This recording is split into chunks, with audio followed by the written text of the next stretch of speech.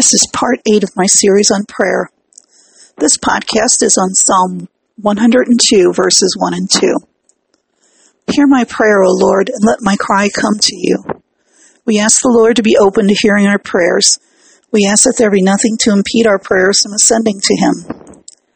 Do not hide your face from me in the day of my trouble.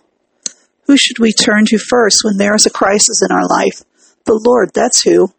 We implore the Father to be with us and protect us in our time of need. Incline your ear to me. We ask the Lord to listen to what we have to say. In the day that I call, answer me speedily. We ask the Lord to respond quickly whenever we pray to him.